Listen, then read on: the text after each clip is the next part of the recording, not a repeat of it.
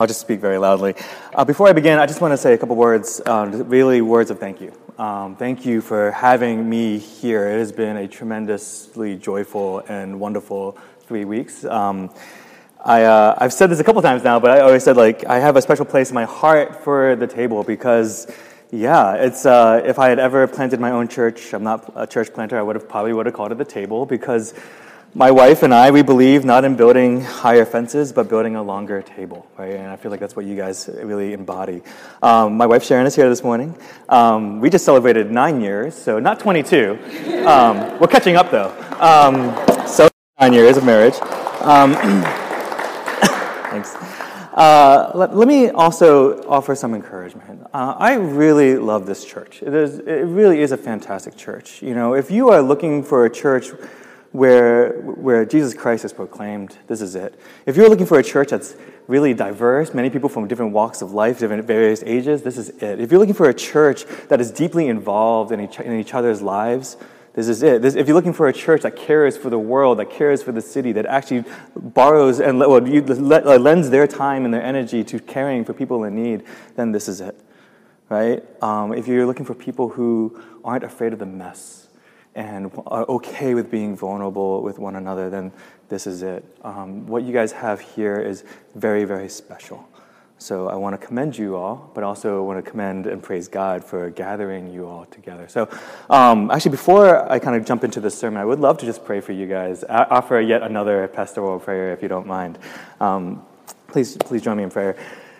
Dear God, we give you all praise and glory.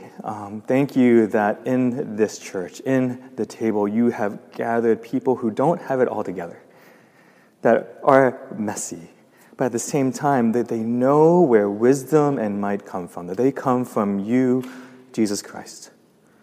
Thank you that you have gathered this community together to serve one another, to love each other, and that means loving each other in really, truly thick and thin. And God, we just pray that you would continue to gather people here who aren't necessarily like-minded, but who want to worship you, who want to experience community in the Spirit in ways that are just bigger than that we can even imagine. God, I said this many months ago, that the best is yet to come, and I still firmly believe that today, that the best is yet to come for this church, because who wouldn't want to partake in a place where people can be authentic and genuine and vulnerable and sharing lives with one another? So God, grow this church in faith, in health, in unity. Grow it in numbers as well. Thank you, Lord. In the name of the Father, and of the Son, and of the Holy Spirit, we pray. Amen. So thanks for joining me in that. Today is part 3 of a trilogy of going through Daniel chapters 1, 2, and 3. 2 weeks ago, I made the case that if there was an era of biblical history that we modern-day people who should most resonate with, it would be this era of Daniel and the Israelites spending in exile. That they've lost their sense of selves. They are surrounded by Babylon, surrounded by assimilationist pressures, surrounded by pressures not just out there, but also in here. This pressure to say that says that you matter only if you're young, you matter only if you're well-educated, you matter if you're a certain type of nobility. Doesn't that sound kind of familiar today? That you matter if you're young, if you're well-educated, if you have a certain job, if you own a home. That's why we can resonate with this era. So the Israelites in Babylon faced this mountain of assimilationist pressures, and they were put in exile because they forgot who they were. They forgot that they were the people of God. They were the people of God who forgot that they were the people of God. They were worshiping idols. The way that they worshiped God was less about who God was and more about who they wanted God to be. And so these are lessons that we can resonate with, and we should be asking ourselves and reminding ourselves constantly, remember who we are and whose we are. That's kind of been the theme of all 3 of these sermons.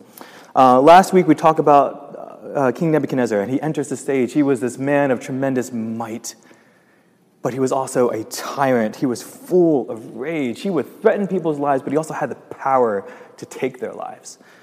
But he was also tremendously insecure, and that makes him truly dangerous, because you have no idea how he's going to act. You have no idea how he's going to use his power. Well, today in Daniel chapter 3, we're going to see Nebuchadnezzar doing Nebuchadnezzar type of things. He's going to try to assimilate his entire empire, get them to worship this giant golden idol, and he threatens to do it with his might and his power. So we're going to see that. And as we read this chapter along together, it's a long one, yet another long chapter. But I want to train you to think about the rhythms and the cadences that are present in this particular chapter. There's so much repetition going on here, and it's kind of purposeful. And I'll talk about that after we read it together. So please read along with me, Daniel chapter 3. All right, here we go. King Nebuchadnezzar made an image of gold, whose height was 60 cubits and its breadth 6 cubits. He set it up on the plain of Dura in the province of Babylon. Then King Nebuchadnezzar sent to gather the satraps, the prefects, and the governors, the counselors, the treasurers, the justices, the magistrates, and all the officials of the provinces to come to the dedication of the image that King Nebuchadnezzar had set up. Then the satraps, the prefects, and the governors, the counselors, the treasurers, the justices, the magistrates, and all the officials of the provinces gathered for the dedication of the image that King Nebuchadnezzar had set up. And they stood before the image that Nebuchadnezzar had set up. And the herald proclaimed aloud, "You are commanded, O peoples, nations, and languages, that whenever you hear the sound of the horn, the pipe, lyre, trigon, harp, bagpipe, and every kind of music, you are to fall down and worship the golden image that King Nebuchadnezzar has set up. And whoever does not fall down and worship shall immediately be cast into a burning, fiery furnace." Therefore, as soon as all the peoples heard the sound of the horn, pipe, lyre, trigon, harp, bagpipe, and every kind of music, all the peoples, nations, and languages fell down and worshipped the golden image that King Nebuchadnezzar had set up. Therefore, at that time, certain Chaldeans came forward and maliciously accused the Jews. Now, these were the same Chaldeans who Daniel rescued in chapter 2, right? The Chaldeans declared to King Nebuchadnezzar, "O king, live forever. You, O king, have made a decree that every man who hears the sound of the horn, pipe, lyre, trigon, harp, bagpipe, and every kind of music shall fall down and worship the golden image. And whoever does not fall down and worship shall be cast into a burning, fiery furnace. There are certain Jews whom you have appointed over the affairs of the province of Babylon, Shadrach, Meshach, and Abednego. These men, O king, pay no attention to you. They do not serve your gods or worship the golden image that you have set up." Then Nebuchadnezzar, in furious rage, commanded that Shadrach, Meshach, and Abednego be brought. So they brought these men before the king. Nebuchadnezzar answered and said to them, "Is it true, O Shadrach, Meshach, and Abednego, that you do not serve my gods or worship the golden image that I have set up? Now, if you are ready, when you hear the sound of the horn, pipe, lyre, trigon, harp, bagpipe, and every kind of music, to fall down and worship the image that I have made, well and good. But if you do not worship, you shall immediately be cast into a burning, fiery furnace. And who is the God who will deliver you out of my hands?" Shadrach, Meshach, and Abednego answered and said to the king, "O Nebuchadnezzar, we have no need to answer you in this matter. If this be so, our God whom we serve is able to deliver us from the burning, fiery furnace, and he will deliver us out of your hand, O king.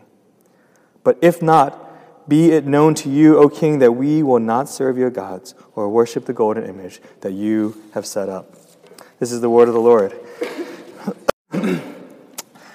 Okay, so in theme, this passage is actually very scary, right? Being threatened to be thrown into a burning, fiery furnace. But in actual reading of this passage, it's kind of fun. There's a lot of wonderful repetition here. There's a lot of did you feel the rhythms and the cadences that were going on here? How many times were the horn, pipe, lyre, trigon, etc. were repeated? 4 times, right? And parchment and scripture, scrolls, it's not cheap, right? So to write all of this over and over and over again, there's a purpose behind that, right? And so what this chapter, really to take it one step back, is what this chapter is all about is idolatry. Just worshiping an image that has been created by a king, by someone else. And Nebuchadnezzar, again, he is kind of a genius. He's very dastardly. He's wanting to assimilate his entire empire to worship this one idol, right? And he comes up with a very interesting plan. He wants to mesmerize people. He wants to hypnotize people, to seduce, to entice them through this kind of mesmerizing rhythm. That's kind of why this passage just keeps repeating over and over and over again. It's like through reading this passage, you're getting a sense of the tactic that Nebuchadnezzar is using. He's using this mesmerizing rhythm. And you know what? You know who else is really good at this? Schools. Schools are really good at this. So earlier this week, I texted a whole bunch of you, what was the mascot of your college or your high school? And I want to, a lot of you responded. I want to try a little exercise. I'm going to count to 3, and we're going to say together, go blanks, right? I want you to fill in the blank with your college or high school mascot. If you don't want to talk about the college or high school mascot, say the Dubs or something else, right? So on 3, ready? So go blanks. We're going to fill in the blanks with your mascot. So 1, 2, 3, go. Quakers. Any Quakers in here? The Quakers was my college mascot. I call ourselves the Fighting Quakers, right? But how many times have I said, go Quakers, right? Because I've gone to sporting events. I've gotten this kind of like school spirit. Some of you said Huskies or Bears or Scarlet Knights or Buffs or Longhorns or Eagles or Tigers or Paladins, I guess. The Furman Paladins. That's a great mascot. Just as good as the Quakers. But that was not the first time you said that, right? It wasn't the first time you said go Knights or go Bears or whatever, right? Why? Because the schools that you've gone to are really good at tricking you into getting you to think, to hypnotizing you, to mesmerizing you, to enticing you, to seduce you into having spirit for your school, to love your school. And you know what? What really helps is having a band. Right? Having a band helps. And Nebuchadnezzar knows this. Why? The horn, the pipe, the lyre, etc. And so schools, what do? They make you learn their fight songs. Right, so one of the first things you do in the first year of college is you have to learn the fight song of your college. So the best fight songs are played with music, but the even greater fight songs are actually the ones that have motions to them. And so my college, we have a fight song and it has motions, and let me perform this for you. Ready? So the University of Pennsylvania fight song goes like this. It goes, hurrah, hurrah, Pennsylvania. It is a horrible song. Hurrah for the red and the blue. Hurrah, hurrah, hurrah, hurrah, hurrah for the red and blue. Okay, so I'm not a good singer, not a good fight song, but I learned this, and I just start doing this. Every time I hear the word hurrah, right, I just start thinking in my head, and I just start doing this. I just start doing this over and over and over again. It just, mindlessly, I do this. But do you see how that works? Do you see what Nebuchadnezzar is doing? Let's play a certain song. Let's play a certain kind of music. Let's play the horn, the pipe, the lyre, the trigon, the harp, and the bagpipe. And every time you hear the music, you're supposed to bow down. Right? He's tricking you, enticing you, mesmerizing you, hypnotizing you, seducing you, assimilating you to do a certain type of thing, to bow down to this giant idol. And the purpose of this is to get you to think a certain way, to feel a certain way, to believe a certain thing, or to do something. We are surrounded by mesmerizing rhythms in our life, and this kind of tactic is not just Nebuchadnezzar. The best advertisers, the best marketers, the best influencers know to use this tactic. Think about it. In just in a shorter time than we think, Christmas music is on its way.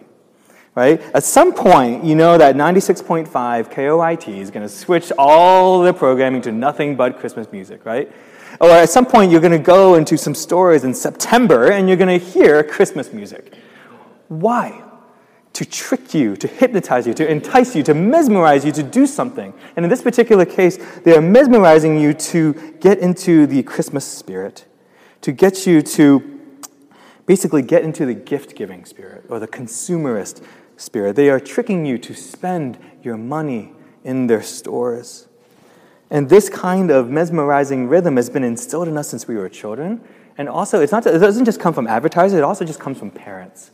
Right? So a good friend of mine, Patrick, he went to the University of Washington. He's got a lot of University of Washington school spirit. Like, he wears, University of Washington polo shirts. He's got the hat. He knows the song. It goes, Bow Down to Washington is the name of the song.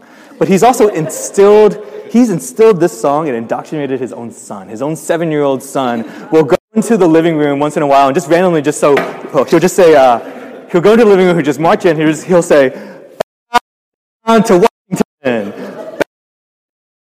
mountain. And this little 7-year-old, right? He's been mesmerized, hypnotized, enticed, right? Drinking Kool-Aid. Well, what else is another type of rhythm that has been instilled in us since I was a kid? Well, when I was growing up, when my parents were talking to me about what I wanted to do in the future, about why I should go to school, what kind of college I should go to, they had a specific rhythm. They only believed in 3 types of jobs: doctor, lawyer, businessman, right? Every time we had this conversation, doctor, lawyer, businessman, doctor, lawyer, businessman, right? And my parents were just hypnotized, mesmerized into thinking that those were the only 3 legitimate jobs out there in the world. Or the only 3 jobs that actually make good money. And this is really funny because my older brother, he went to Johns Hopkins University. He decided to study computer science. And he had to have a very difficult conversation with my parents, convincing them that computer science was a legitimate major. That him studying that would lead to him having actually a well-paying job. My parents did not know this. They were hypnotized by what they thought were the only 3 jobs: doctor, lawyer, businessman. But it's a little bit more nefarious than that. I think we all do this. We teach our kids that they need to get good grades. Why? So they can get into a good college. Why? So they can learn a fight song. Why? So that they can get a good job. Why? So they can make money to raise a family. Why? So that they can have kids who would then get good grades, go to a good college, learn a fight song, get a good job, and raise their family, right?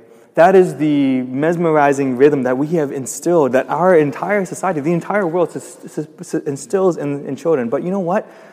Maybe, just maybe, it might not be as true as we think. That system, that cycle, might not be the right cycle of success. Because the reality is, according to the Bureau of Labor Statistics, that 45% of college grads are underemployed, that they are working in jobs that do not match their level of skill or their level of education. In other words, the most common job for a new college grad is not an engineer, is not going into med school, is not working in business or being a lawyer. The most common job is working in a coffee shop. That is the stark reality of going to college, that you might spend all the time in school getting good grades to work in a coffee shop. Now, it's not true forever, right? And I'm not saying that one cycle is a bad cycle, but maybe there are other ways to get good jobs that we haven't thought of. Okay, so we are mesmerized at birth, as children. We mesmerize our children. Why are we so prone to being mesmerized? Well, to quote John Calvin, he says this. He says, "Man's nature, so to speak, is a perpetual factory of idols. That ever since sin has entered into mankind, that we fall into worshiping idols, and we make new and more idols for ourselves. That we trade in the Creator God for things that have been created. We'd rather worship a golden statue that has been created by a king as opposed to the Creator himself." So the truth is, why are we so prone to being mesmerized? It's not just because we're easily seduced, it's because we want to be seduced. We all fall into this. We all belong in basically an idolaters anonymous. We all wrestle with this. Here's the thing. According to St. Augustine, what you love, you become. What you love, you become. This is the danger of falling into these worshiping kind of idols rhythms. Or the author Ralph Waldo Emerson, he put it this way. He says, what you worship, you become. The more time you are mesmerized, hypnotized, seduced, enticed by something, you become it. So how does that play out? Think about your everyday rhythms, your everyday routines of your everyday life. If I were to take a video of the past week of my life, what would my routines point out that I love? Well, let's see. Every morning, I wake up, I hit the alarm, I brush my teeth, I make some coffee, and then I go to work. Right? Wake up, hit the alarm, brush my teeth, make some coffee, go to work every morning. And then after work, I get home from work, I shut the door, I put on sweatpants, and I turn on Netflix. Right? Get home from work, shut the door, put on sweatpants, turn on Netflix. So if these are the activities I do the most in my life, then what do I love? Well, I love coffee, sweatpants, and Netflix, right? Where does God fit in? If God is not in the small moments, how can I expect God to be in the big moments? If I don't make space for God in the small moments, how can I expect him to be with me in the big moments? Another author, Annie Dillard, he says, how we spend our days is, of course, how we spend our lives. Or to quote Paul Tripp, a professor at Westminster Seminary, he says, your life is not made up of big moments, but of small, mundane moments. If God doesn't rule in your mundane moments, then he doesn't rule you, because we live in the mundane moments. My own everyday rhythmic routines show that God does not live as much in my life as I want him to, as I need him to. And the fact of the matter is, I don't need a king like King Nebuchadnezzar to trick me, to force me not to worship God. The reality is, I'm pretty good at not worshiping God on my own. But then there's another danger about these rhythmic, mesmerizing routines. We can get so easily hooked by them. King Nebuchadnezzar is a predator, and predators understand the power of rhythms and routines. They understand how easy it is for us to be taken captive. So here's an example. Last week I talked about Steve Jobs, and I kind of bashed Apple a little bit. I'm going to bash Apple a little bit more. I'm looking right now. I'm sorry. This is the guy. These are the company that pays your bills. But I mean, Apple, they are genius marketers, right? Genius marketers, but they're also predators, right? They're so good at developing these rhythms into getting you to buy their products. Well, you know what they do? Every year they have the big release of the latest iPhone, the latest MacBook. But they have a rhythm, right? They have their big release, but they also have the announcement of when the big release is going to happen. Then even before that, they have the announcement of when the big release is going to happen. And they've done this, right? They do this every single year. And they've tricked you, they've hypnotized you, they enticed you, they've mesmerized you into buying their products. And you know what? I'm going to bash Apple just a little bit more. I feel like every new iPhone, every new MacBook, all they're really doing is changing the plug, right? That's all they do, right? And and only with Apple, with Apple, you have someone say something like, I have the new MacBook, but not the new MacBook. So you got to find a different plug for that, right? But what do? They have driven up a huge fervor, Apple spirit, right? Like everyone goes to these big releases, and they feel like they have to buy the latest and the greatest, the newest version. And you know what? They're also a little bit tricky, right? They purposely slow down the old versions of the iPhone, so they force you to buy the new ones, right? They're predators, and they've hooked you. But here's the thing. If you're an Apple fan, you start saying, I have got to buy the newest one. But the problem is, once you have to, then they've got you. Once you have to, then they've got you. Once you have to buy something, once you have to do a certain thing, then you are hooked by them. They've got you. There are so many things that we are so easily hooked by beyond Apple products. There are subtle things like retail therapy or social media or various technologies. I've got to check how many likes my last post got. How many times we click on our phone? I think apparently it's upwards to 2,400 times a day do we just touch our phones. There are more hazardous things that we can be hooked by. Very real addictions to sex or alcohol or drugs and other substances. These are things that hook us. But then there are even bigger, more meta things. There are various isms we can be hooked by. We can be hooked by consumerism, materialism, classism, racism. Maybe America is also hooked by capitalism. There are good things that we can be hooked by. We can be hooked on work. How many of us are workaholics? Or maybe we're not workaholics, but we can be hooked on play and entertainment.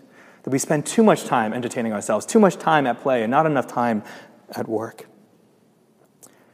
What are you hooked by? If I gave you even just 30 seconds, I'm sure there's something that you know that you have to do. You can point to something that has hooked you, that it has eaten away at your life. There is a very real danger and cost to being hooked by these kind of mesmerizing rhythms that take our everyday routines. I'm just going to share a quote-unquote safe idolatry that I've had in the past, like a Safeway idolatry versus Louis Vuitton, designer idolatry. I'm going to talk about a video game. I am someone who is easily addicted to video games. So a while ago, I was playing this one game called Hearthstone, and it is an online card game, kind of like Magic the Gathering, but it's online. You're playing against all these strangers all across the world. If you don't know Magic the Gathering, it's basically chess, but instead of using pieces, you're using collectible cards. And I'm playing this game online, and it's technically one of those free games, right? But over the course of 3 years, I spent over $200 on this game. So they hooked me into spending my money. That's not the real cost. The money was not the real cost. The real cost was the time I spent. Now, Hearthstone, the makers of Hearthstone, they were geniuses. They knew not to keep track of how many games you played, but they did keep track of how many wins you've had. So over the course of 3 years, I had 8,265 wins. 8,265 wins. And I was a good player. I was in the top 0.2% of the world. And so I had a win rate of about 60%. A win rate of about 60%. So that meant of 8,265 wins with a 60% win rate means I played 13,775 games on average, roughly. Now, these games, only 8 minutes a game. That was the average. 8 minutes a game, just 8 minutes, 8 minutes, 8 minutes. 8 minutes a game times 13,775 games equals 110,200 minutes, or 1,836 hours, or 76.5 24-hour days I spent playing this game in 3 years. It was so simple, so subtle. 8 minutes a game, 8 minutes a game, just one more game, one more game, one more game. How we spend our minutes is how we spend our hours. How we spend our hours is how we spend our days. How we spend our days is how we spend our lives. And I was hooked. And it took a toll on me. It affected my work. It affected me, but it affected my family.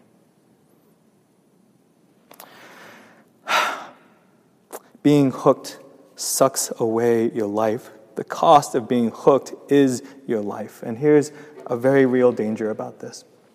I want to quote Sharon Hirsch. She's an author who wrote a book called The Last Addiction, Why Self-Help is Not Enough. She says this about addiction. She says, I have witnessed the sobering reality that addiction is stronger than human love. Powerful natural disasters like hurricanes or tornadoes do not compel fathers and mothers to abandon their children.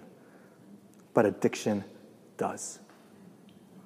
Natural disasters do not cause parents to abandon their children, but addiction, being hooked on the subtle routines, does cause parents to abandon their children. The cost of being hooked by the wrong things is your life. It is like a thief. It steals your life away from you.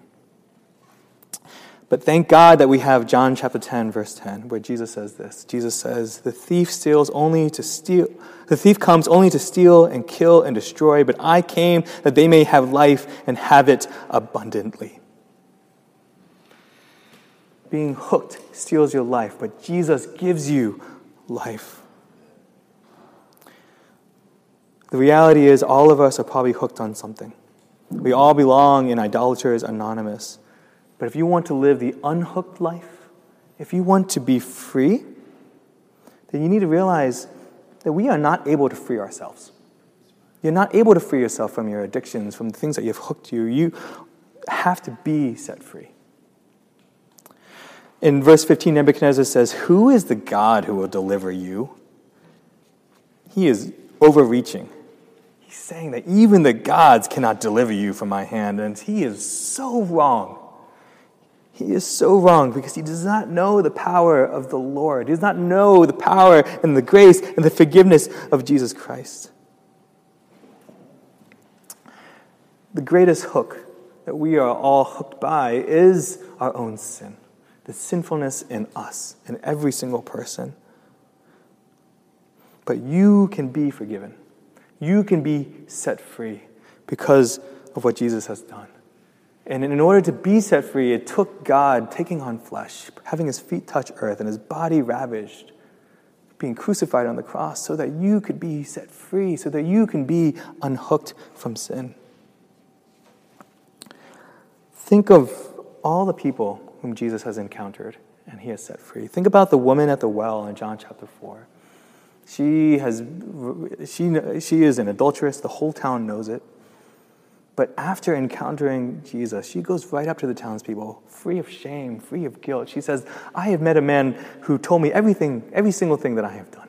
But she has so much confidence because she has an encounter with Jesus. Think about the demon-possessed man in Mark chapter 5 who was shackled because he was so tormented by the things that he had been hooked by. And then Jesus meets with him, and then people come and they see this man restored, sitting there and in his right mind again. Think about the Apostle Paul. Back when his name was Saul, he was an oppressor of Christians. He was hooked by classism. He thought Christians were beneath him, and he murdered them. But after meeting Jesus on the road to Damascus, he was set free of all of that and became a champion of Christianity. We too need an encounter with Jesus. If you want to be set free, meet with Christ. Let's look at Daniel's friends. Right? King Nebuchadnezzar is literally trying to take away their lives. He is threatening them. And then Daniel's friends, they come up in verse 16. They say, we have no need to answer you in this matter. Do you see the boldness? Do you see the confidence? This is the confidence that only comes from having an unhooked life, from being set free. They say to Nebuchadnezzar, we are free from you. We don't need to give you a defense or even explain why we're not going to bow down. Now, they say that God might deliver us or he might not, but it doesn't matter. We are free from Nebuchadnezzar. We don't have to bow down and worship this idol. If you are here this morning as someone who has been mesmerized, hypnotized, seduced, enticed, if you've been trapped, if you are hooked, then you need to recognize that Nebuchadnezzar, he's not a neutral force. You're in his house. He's there breathing down your neck. But the beauty and the truth of the gospel is that you are free. You are free from this giant rage monster that wants to steal your life. So what do we do? How do we live in this freedom? How do we get this freedom? Where do we get this kind of courage? Well, it starts with knowing who you are and whose you are. It starts with this whole theme of Daniel. Know who you are and whose you are, that you belong to God. But also the courage, it doesn't come just in the big moments. It's built in small moments. Think back in Daniel chapter 1. Daniel and his friends committed to the small, mundane act of eating vegetables and water. Everyday routines that reminded them that they belonged to God.